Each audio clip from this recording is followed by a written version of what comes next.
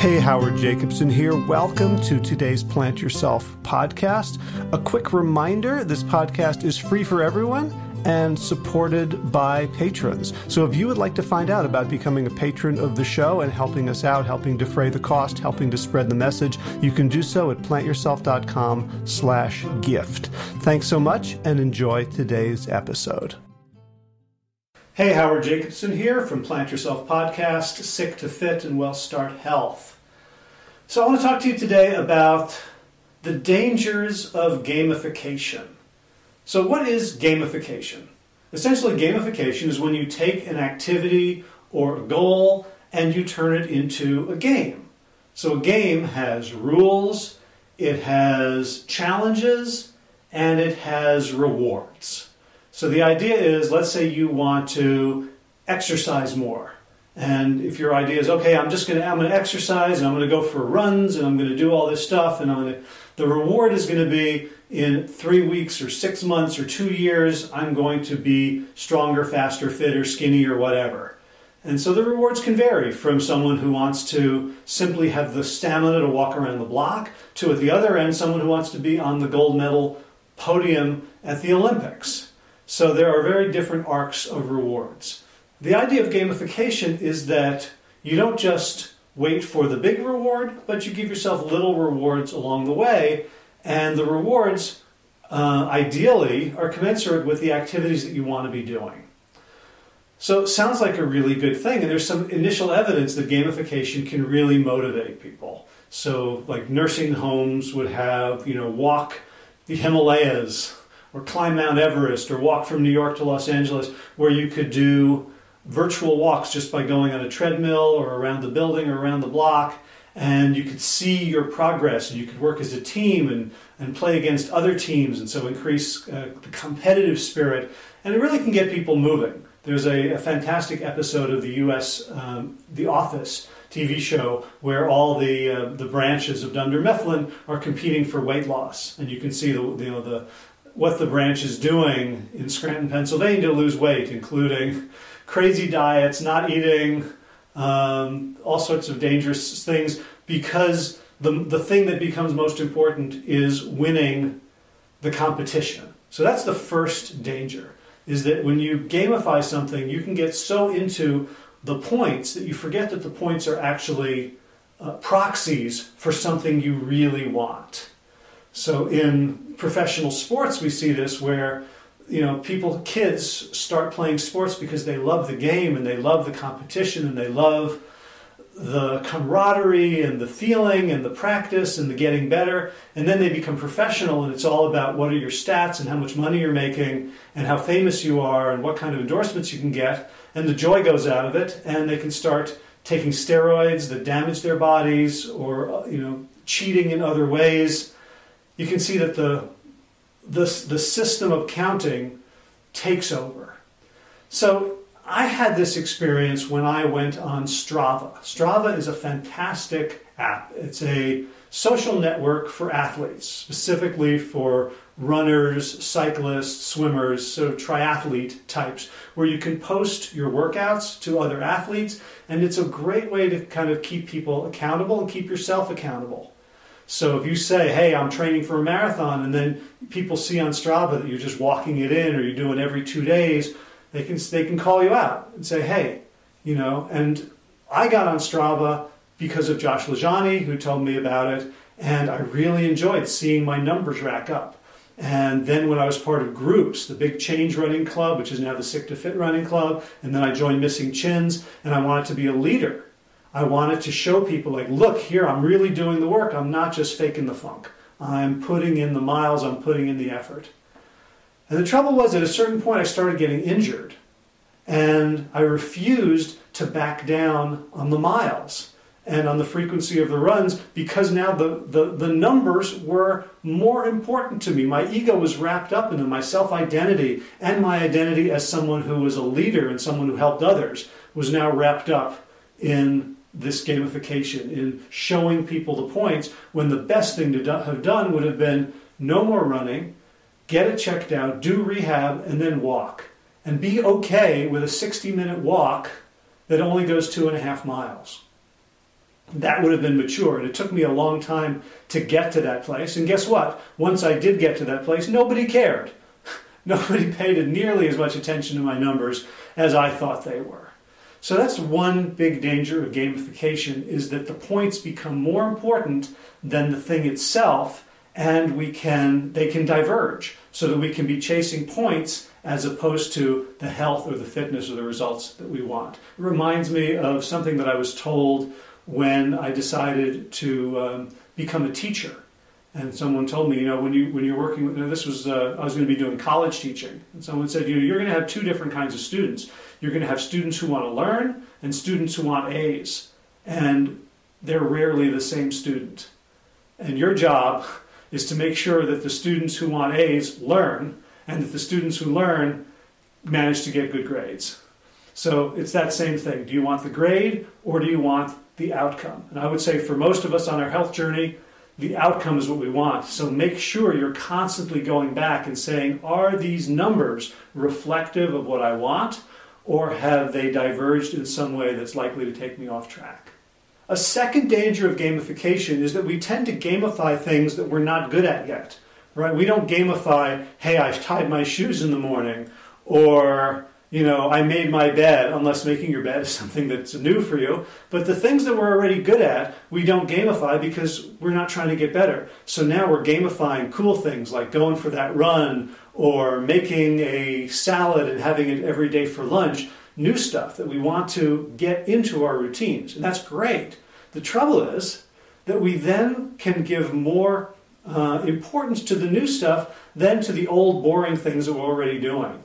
And I was talking with my son, who has this app where he gets to say what he wants to do and assign points to it.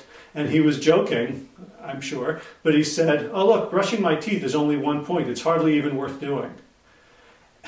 And he does brush his teeth, and he has always brushed his teeth, and he will continue to brush his teeth. He was making a humorous point that when we assign points to something, we tell ourselves, in effect, how important it is to us. So if we have a lifestyle that's already working in a lot of ways, I'm getting up on time, doing my morning walk, maybe I want to do more, I'm having a good dinner, I'm finding quality time with people I love, I'm sitting down to meditate, whatever that is, if that's already locked in, that gets, by definition, 0 points. And all the new stuff gets all the points, and it becomes cool and glamorous, and it's easy to start to let the other stuff slip a little bit because it's not new, it's not novel, it's not a change, it's not progress. So it's very important when we embark on any sort of gamification, any sort of new approach, new activity, new habit, new striving, new goal, that we cherish. We take time to look at the things that we're good at and cherish them. There's another reason to do that, because I understand if you want to get better at something, one of the ways to do it is to become dissatisfied, to say, I got to change, right? We think we don't change because we see the light, we change because we feel the heat. So the more heat we give ourselves, the more pressure we put on ourselves, the more dissatisfied we are, the more energy we have for that change. And so it's tempting to discount all the stuff we have locked in, all the good stuff, in order to focus on where we're lacking, where we need to put in all this effort. The cost of neglecting all the old stuff that we're good at is not just that we're likely to let go of it, we're in danger of letting go of it because it's not bright and shiny and new, but also we lose a lot of intel. Because if we want to know how to get good at making a salad for lunch, we might look at what's our recipe for brushing our teeth. Why do we do that every day? Why do I shave every day, even though the front doesn't look like it? Why do I douse with a cold water bucket every morning? What is the recipe? What are the elements that allow me, that work for me to create a new habit? And I'm not going to get that by looking at someone else. I'm not going to get that from a podcast. I'm not going to get that off the shelf. I'm going to have to grow that.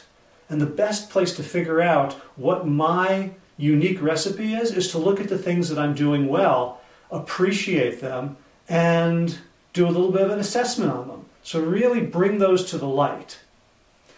All that said, if you want to gamify, it's a great way to get started. But make sure that the game doesn't become more important than the goal. And the ideal is to take your goal, make sure it's a positive goal, and not just I want to not be sick or I want to not be fat, but a goal that involves something that means something to you. I want to climb this mountain. I want to go on this trip. I want to run a mile in under 15 minutes.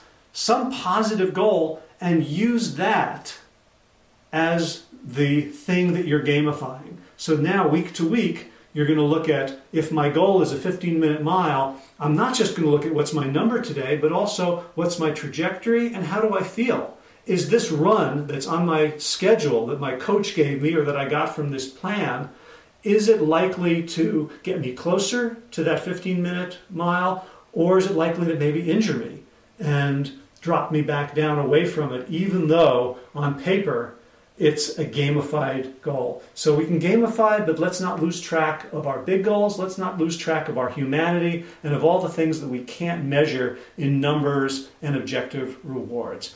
Hope this is helpful. If it is, I would love for you to pass it on. If you could tell one other person about this podcast, guess what? In my mind, the math says if everyone did that, it would double, which would be cool, I guess. If you would like to say thank you to me for presenting all these podcasts and tips, there's a tip jar. And that's at plantyourself.com/gift. These are trying times, and if you like the mission of the show and you want me to keep it going, that's a great way to say so. If you'd like to become a health coach, we're starting this coming Monday, May 18th. The deadline really is May 20th, which is the first live call. And you can find out more and sign up for an enrollment interview at wellstartcoach.com. And if you'd like me to be your coach for a year, I have special pay from the heart pandemic pricing. I can do it as low as $83 a month for unlimited 15-minute one-on-one calls. So if you're really struggling right now, or you'd like to take your health behaviors to the next level, I can help you with that. Check it out at plantyourself.com/laser. Thanks for watching, and as always, be well, my friends. All right, time for thanks. Thanks to Will Ridenhour for allowing me to use his beautiful song Sabali Dawn, The Dance of Peace. You can find more of Will's music at his website, willridenhour.com. And of course, thanks to all of you Plant Yourself podcast patrons. Kim Harrison, Lynn McClellan, Anthony Disson, Brittany Porter, Dominic Maurer, Barbara Whitney, Tammy Black, Amy Good, Amanda Hatherley, Mary Jane Wheeler, Ellen Kennelly, Mr. Cobb, Rachel Behrens, Christine Nielsen, Tina Sharp, Tina Ahern, Jennifer Kanofsky, David Bizek, The Mysterious, Michelle X, Elspeth Feldman, Leah Stoller, Alan Christensen, Colleen Peck, Michelle Landry, Josina, Sarah Durkis, Rhymes with Circus, Kelly Cameron, Wayne Pedersen, Janet Selby. Hi, Janet. Claire Adams, Tom Franzek, Jeanette Benham, Gil Lissert, David Donahue, Blair Cyber, Dorona Vizov, Gio and Carolyn Argentati, Jody Friesen, Ruth Ann Funderburg, Misha Rosen, Michael Warbeck, The Equally Mysterious, Tracy Z, Aviva Lael, Alicia Lemus, Rebecca Hughes, Val Linneman, Rhymes with Cinnamon, Nick Harper, Martha Bergner, Susan Ahmad, Ollie Levine, The Inscrutable Harry R., Susan Laverty, The Panda Vegan, Craig Kovic, Adam Sharf, Karen Burry, Heather Morgan, Kelly Machia, Deanne Norton, Bonnie Lynch at Plant Happy Oregon, Sabina Kurtzels, Nigel Davies, Marion Blum, Teresa Coble, Julian Watkins, Breed O'Connell, Shannon Hirschman, Linda Ayat, Holm Hedegaard, Izatu Zinwa, Connie Hainline, Aaron Greer, Alicia Davis, Heather O'Connor, Carolyn Jensen, Sherry Orlikoski of Plant Powered for Health, Karen Smith, Scott Morani, Karen Jo Crabtree, Tanya Lewis, Kirby Burton, Teresa Carell, Kevin McCauley, Elizabeth Rothschild, Ann Jesse, Cheryl Dwyer, Jenny Hazelton, Valerie Peltier, Peter W. Evans, Colleen Harrison, Justin Divich, Joshua Sommermeyer, Dennis Bird, Darby Kelly, Lori Fanny, Linnea Lundquist, Valerie Hummel, Emily Iaconelli, Levy Wallach, Rosamund McAtee, Dan Picorni, Stephen Lehman, Patty DiMartino, Mike and Donna Kartz, Deanne Bishop, Bill Brielf, Gunter Schmidt, Marjorie Lewis, Kelly Molden, Trish Adams, Ian Kramer, Nancy Sheldon, Lindsay Bayshore, Gunmarie Hagan, Tracy Gullich, Laura Heaton, Meg from Mama Says, Rochelle Kennedy, Diana Goldman, Stacey Stokes, Ben Savage, Michael Kay, Holly Butler, David Hughes, Connie Rogers, Claire England, Sally Robertson, Paran Ganshi, Amy Daly, Brian Tourville, Mark Jeffrey Johnson, Josie Dempsey, Karen Schmidt, Pamela Hayden, Emily Perryman, Olga Sidorowska, Allison Corbett, Richard Stone, Lauren Vaught of Edible Musings, Aaron Hasty, Sean Owen, Sagar Nayak, Erica Piedra, Danielle Roberts, and Michael Lushton for your generous support of the podcast. That's it for now. As always, be well, my friends.